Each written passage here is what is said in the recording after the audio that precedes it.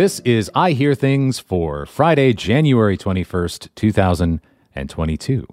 This is take 3, where I say 2022. The oversimplified superstring hit incubation theory of podcasting. I did get that right in all 3 takes. Now, I'm not a huge hot, spicy take person. If I have a spicy take on something that's in the news or that somebody else wrote, I sit on it for a while. It's usually served up at room temperature, not at the hot, spicy level. I like to let its flavors develop for a few days, like that timpano that they make in the movie Big Night. So I didn't drop a hot, spicy take immediately about the Bloomberg article from a couple of weeks ago. Podcasting hasn't produced a new hit in years. And I will link to that and everything else that I referenced today in the show notes. And I didn't drop a hot, spicy take about that article, even though it referenced some of our data to make its point. It referenced our last top 50 U.S. podcast ranker. No, I buried my initial response under the bed. That initial response was indeed spicy hot, I will say. One of the things that I reacted to the most strongly in the piece was this quote: "This trend vexes executives and producers across the podcasting industry who worry that they're wasting a lot of money on new shows." Now, I talk to podcasting executives all day long for my job. They don't seem particularly vexed to me. I mean, most of them seem to be really happy to be in the podcasting business and not the insert flailing media here business. It also wasn't a great use of that particular data point, that ranker of our top 50 U.S. podcasts, because that particular ranker aggregates a 4-quarter rolling average. And those kinds of rankers tend to mask velocity, things that are moving quickly. But no hot, spicy takes for this podcast. We are going to serve up some timpano for this newsletter, which, by the way, is actually called timbalo for you movie nerds. And it's often made with pigeon. Pigeon. Tastes like French fries. After a few nights marinating on this article, I don't think the article's wrong. I think it's unfair for a couple of reasons. And I don't think it's wrong that there is a problem. But it is wrong about what the problem is. So let's tackle all 3 of those. Let's manja. First, it's unfair. The top 50 ranker that the author used, as I mentioned, it's a good indicator of the biggest shows for a year period, a rolling 4-quarter period, like I said. Now, because we're rolling 4 quarters together, it's going to mask rapidly rising podcasts and even rapidly declining podcasts. The leading or trailing quarters of that 4-quarter average will continue to cast a shadow on that entire rank, right? Now, I will say that clients of our podcast consumer tracker also see the unique quarter-by-quarter reach figures, so they have a better sense of velocity. And so when you look at it quarter by quarter, you do get to see the fast risers and the rapid decliners. The podcast Smart List, for example, it's doing a lot better than the Bloomberg-cited ranker suggests. It's just been doing better lately. Now, this doesn't change the fact that for the 1-year period that ranker covers, most of the top podcasts by audience reach have been around for a few years. Now, we do sample every single day for that particular report. Well, 360 days a year at least. So we're not missing things. We're not missing binge drops or things that come out late in a quarter. There's no temporal effect on our sample frame for you nerds out there. I am one. We're catching everything that people name, and I mean everything. And most people mostly name the most popular podcasts as what they listened to in the last week. And those have actually been fairly steady over the last couple of years or so of the podcast consumer tracker. Now, what's more unfair about this article is the assertion that this vibrant list of 50 big podcasts is emblematic of a hits problem in podcasting. Let's look at the top movies from last year. I'll give you the top 10. Spider-Man, Shang-Chi, Venom, Black Widow, notice the theme, F9, Eternals, No Time to Die, which was the 25th Bond movie, A Quiet Place 2, Ghostbusters Afterlife, and Free Guy. 1 original movie, 4 sequels, and Marvel. Now, congrats to Disney, but does this list even remotely look like the list of a non-vexing industry? I'd be vexed. And if you go even further down that list, from the top 10 down to the top 20, top 30, it's sequels, movies based on existing properties, and remakes. Now, is it fair to say that the movie industry hasn't produced a new hit in years? No. All of the above movies are new movies, but they are familiar at the same time, and I will get back to that towards the end of the podcast. But it certainly supports a thesis that it says it's genuinely hard to break new original content in any medium. Look at the last year in television. There's a much longer list at Variety that I'll link to, but let me name some of the top shows here. NFL Sunday Night Football, NFL Thursday Night Football, NFL Monday Night Football, This Is Us, The Masked Singer, Grey's Anatomy, more NFL football, Equalizer, 911, The Bachelor and The Bachelorette tied for you gender studies people. Law and Order, Organized Crime, Chicago PD, Chicago Fire, 911 Lone Star, Law and Order SVU, Chicago Med, FBI. I could go on and on and on here. So here's my pitch for a new television show. Football, but played by policemen. An arsonist sets a section of a stadium on fire, killing a whole squad of college students on their way to a singing competition, including 2 who were going to get married. With the help of a teenage genius, one man or one woman hunts the killer. Nailed it. Now, there's not much new in that list either.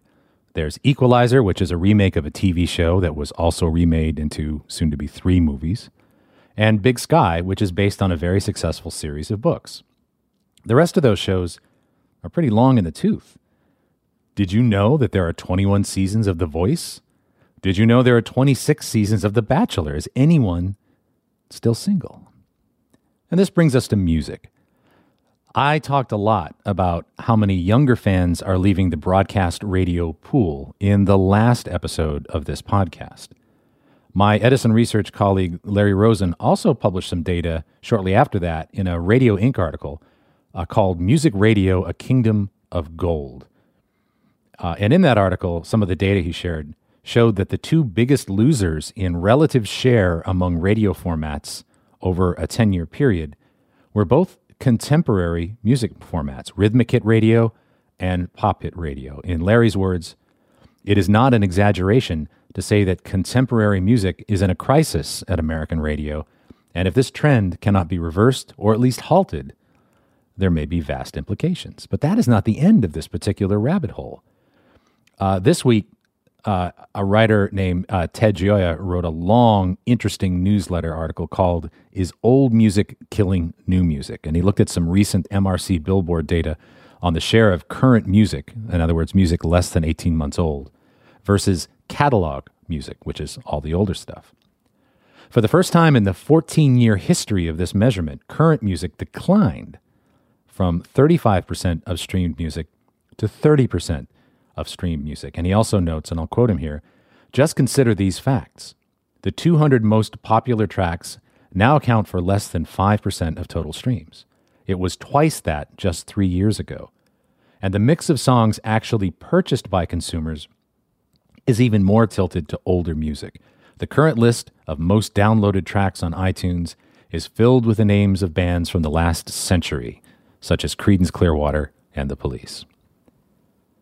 Now, he goes on in this article to draw together several other disparate but fascinating trends like declining Grammy ratings, and he concludes that the music industry has lost its ability to discover and nurture young talents. Now, I'm not going to disagree with him here without further study. I will say, though, that many of the things that we research show that our recent media habits are tilted more towards the familiar and the comfortable, like the hottest new format in music, vinyl records. Now, you might call it a flight to comfort during these whatever the hell these times are times. Whether it's secular or cyclical isn't really germane to this discussion. The point is that for the now, we are listening to a lot of older music. We're watching familiar movie franchises and perhaps even listening to more familiar podcasts. All of this is to say that singling out podcasting here as unable to produce new hits does warrant a little scrutiny of other hit-producing media, which makes the criticism a little unfair. It's also kind of wrong. It's not completely wrong. Now, I'm not going to spend a lot of time here other than to say that unlike the media that I've already talked about here, podcasting, it's barely in its terrible teens. It's just now asking for the keys to the car. Now, there are more people who don't listen to podcasts regularly than do listen. So I'm not going to make any kind of a blanket statement here about what podcasting can or cannot do. I don't think we've really seen what podcasting can or cannot do. The Bloomberg piece also uses just one criterion for hit, what our four-quarter ranker measures, the podcasts with the broadest reach among all American weekly podcast consumers 18 plus. Now, there are other ways to look at these data, right? For instance, by gender, by age, by ethnicity, and our data set also provides that. When you focus your lens a little bit, there are new shows popping up all over the place. It's just really, really hard to build a show that appeals to the majority of podcast listeners. We are all our own special snowflakes. There are also other criteria, like looking at the performance of shows in various psychographic and behavioral clusters. For instance, was Mad Men a hit? I don't know if you watched Mad Men. I did. Was it a hit? Well, to a certain strata of TV viewer, it was a huge hit. That's all people would talk about from week to week. But ratings-wise, it's generally not much better than 2 million viewers on its best night. In its last season, only the series finale crested a 1.0 share in the Nielsen ratings. That put it right there with American Pickers, a similar hit that wouldn't qualify as a hit. And finally, the kind of wrongness of this particular take glosses over not just podcasting's degree of difficulty as a medium, but the degree of difficulty of those particular top 50 shows the article quoted to remain podcasting's hits. I mean, again, look at some of those titles. Once you get past Rogan, who's kind of its own solar system, and The Daily, which again, The Daily is something that sounds familiar, right? It's the New York Times it has a tone that is not completely alien to you, and it's coming from a voice and a publication that you know. But you go down that list a little bit more. Crime Junkie, This American Life, My Favorite Murder, and keep going. In the same position where the movie industry gives us a 9th movie to mine Vin Diesel family memes from, or the music industry gives us more Drake, the podcast industry gives you Ira Glass making wry observations in a closet for an hour. The top 50 list here is a wildly creative and vibrant list of shows. I mean, could 2 true crime-obsessed non-celebrity women claim and keep the 3rd spot in TV ratings for a year? Is there anything like Lore or The Moth on, well, anything? Is there anything like them? This top 50 list is not a vexation.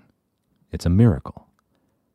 But even with all that, even with the parts of the Bloomberg article that were unfair, even the parts that were kind of wrong, there's one last thing to say about this not making new hits critique. Ultimately, it's rightish. Now, it doesn't invalidate the claim that podcasting isn't producing tons of new hits to point out that other media also struggle with this. It just makes it more truer. I'm not smart enough to pen an entire missive here on the hit is dead, quote unquote. I don't think Microsoft would have bought Activision Blizzard if hits were dead. I think there are some hits there. The hit is different. And maybe the hit is having a down couple of years. Now, if it is the case, as it seems to be, that the top 200 hits were responsible for half as many streams in 2021 as they were in 2018, you could, I suppose, claim that the record industry isn't finding great new talent, or you could claim that the long tail has just swamped the whole snake. And I'm not saying either one of those are necessarily wrong, but I do want to point out another factor, and it's going to sound like I'm saying that new music is a lot worse than old music. I mean, I am a little bit, but stay with me. In another life, I used to do the music testing for what was, at the time, the largest pure play radio company in America, in the world, actually. And doing this involved hundreds of nights all over the world, playing hundreds of thousands of 8-second snippets of songs for thousands and thousands of listeners. These 8-second snippets, the hook of the song, was the segment of a song that provided the shortest distance from I hear this to I know this and I like this. Now, in my life, I have heard millions of song hooks. This is not hyperbole. I'm very good at math. Millions. And I can give you two of the biggest ingredients for the success of these hooks: melody and harmony. Now, does a hit need both? Not necessarily. Does it need at least one? It's pretty hard to have a hit if the hook lacks both of these. I mean, it's not impossible. Sabotage by the Beasties has a terrible hook, but that's an outlier. It's not the norm. Now, I don't think the current crop of current pop songs are as melodic or as harmonic as, say, the Hot 100 from 30 years ago. But I'm not making a value judgment here. You don't need melody, and I think there is less of it in today's currents, which I just told you are performing worse than ever. And then you have harmony, the voices singing together to make the whole greater than the sum of the parts. Again, you don't need harmony, but without harmony, we wouldn't have the Eagles or Bone Thugs. Now, again, there are outliers, but if you don't have either melody or harmony, your would-be hit starts at a disadvantage. So let me present my oversimplified superstring hit incubation theory. Oh shit. I think there is a concept of melody and harmony that apply to the hits in any medium. Melody is the thing that makes a new song quickly singable, or any new hit quickly familiar. There might be a quadrillion songs on Spotify, but there aren't a quadrillion melodies. The melody is the familiar or almost familiar handle that you can grab onto when you're presented with something new. Don't know if you like this new show about crime scene investigation in Miami? Well, did you like CSI? Then you'll at least start CSI Miami or CSI Vegas knowing the melody, if not the words. The movie Hobbs and Shaw might not carry the Fast and Furious moniker, but again, you know the melody. Why was Smells Like Teen Spirit such a huge song when it could have been just another angsty grunge fest or a punk mosh fest? Because it sounded like More Than a Feelin' by Boston. It was angry, but it was familiar first, even though it was new. The melody of a hit is that thread that is already familiar, or soon familiar, of a thing that's new to you. In another life, I taught rhetoric to first-year students at the main campus of Penn State. And in rhetoric, we refer to a thing called the known new contract. If you start an argument in familiar turf, you can then introduce the new part of the argument on firmer footing. It's the spoonful of sugar that helps the medicine go down. It's kind of like this podcast. Now, if the melody in my oh shit construct is the familiar hook of a potential hit, the harmony is getting people to sing it together. Velocity requires synchronicity. Not just that we're all consuming a particular thing, but that we're generally doing it synchronously. Did you watch Tiger King? Of course you did. Did you watch Tiger King Season 2? No, you did not. At least I did not. Now, was Tiger King good? It was bananas. But on the grand scale of documentaries, it wasn't exactly Shoah or The Thin Blue Line. But we all watched it at the same time because we were all sent home from our jobs that week and we were cold and frightened and starved for connection and we needed to feel like we were part of the same life as our friends and families and coworkers that were very quickly all taken away from us at about the same time. This is why the all-time ratings champs on TV are sporting events, live finales, and award shows. These are forced, synchronous events. It's why simultaneously releasing Dune in theaters and on HBO Max killed its box office. There was no shared urgency to see it. In current music, too, it isn't just the music textbook definition of harmony that's lacking. It's the oh shit definition. Now, my son, for instance, loves music. And he stayed home from school for over a year. He still hasn't been to a dance. He's barely had football games to be in a marching band for. The biggest songs in your life are weighted heavily towards the ones you heard in high school because all of your friends listened to them and you played them and listened to them over and over together. And that's been missing. My son has developed the most incredible music taste you'll ever hear from a 17-year-old, incredibly eclectic and diverse, because it largely blossomed without that shared experience, without all of that synchronous listening. It's now its own unique strand of music DNA. And so now, 20 minutes in, at last, we come back to podcasting. Podcasting is, by its very definition, a medium that largely lacks harmony. When you can listen to a podcast anytime, there's very little compunction to listen to one at any given time. They're always there, convenient, but rarely urgent, asynchronous. And it also currently, though not by definition, I would argue, as a medium, often lacks melody. The whole medium is new to so many people, and even for veteran listeners, there isn't exactly the equivalent of NCIS New Orleans or Thursday Night Football or the Traveling Wilburys, that thread of familiarity that telegraphs to you immediately, if you like this, you will like that. Even some of the biggest hits of podcasting are not easily explainable to a friend. And that's part of why there's such a spate of celebrity podcasts right now. What's easier to describe to people? It's the Michelle Obama podcast, or it's the podcast that reveals the stories behind the world's most recognizable and interesting sounds. Now, that second podcast is really, really good, and I rarely miss it. But most times, even when I try to recommend it to others, I end up falling back on lengthy examples like, you just have to hear it, or I'm not even going to try. I'm not even trying one of those tiny Vienna sausage samples on a stick in the supermarket, let alone giving an hour to a completely unfamiliar concept of a podcast. Now, again, there are outliers to everything, but I would submit that so few of the top 50 podcasts look like the top 50 anything else that maybe the whole genre is currently an outlier. And yes, that makes it a beautiful thing. But if you want to have a hit, sure, you can cross-promote, you can buy ads, you can even pay influencers, and maybe some of that will work, maybe all of that will work. But beyond the tactics of creating a hit, there is the metastructure of a hit.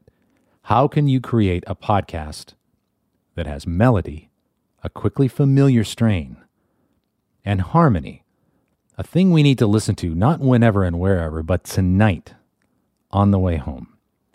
These are the tough questions that I submit creators need to think about. And only then does pigeon and pasta pie become timbalo. I'm Tom Webster. This has been I Hear Things for Friday, January 21st, 2022. Thanks for listening. We'll see you next week.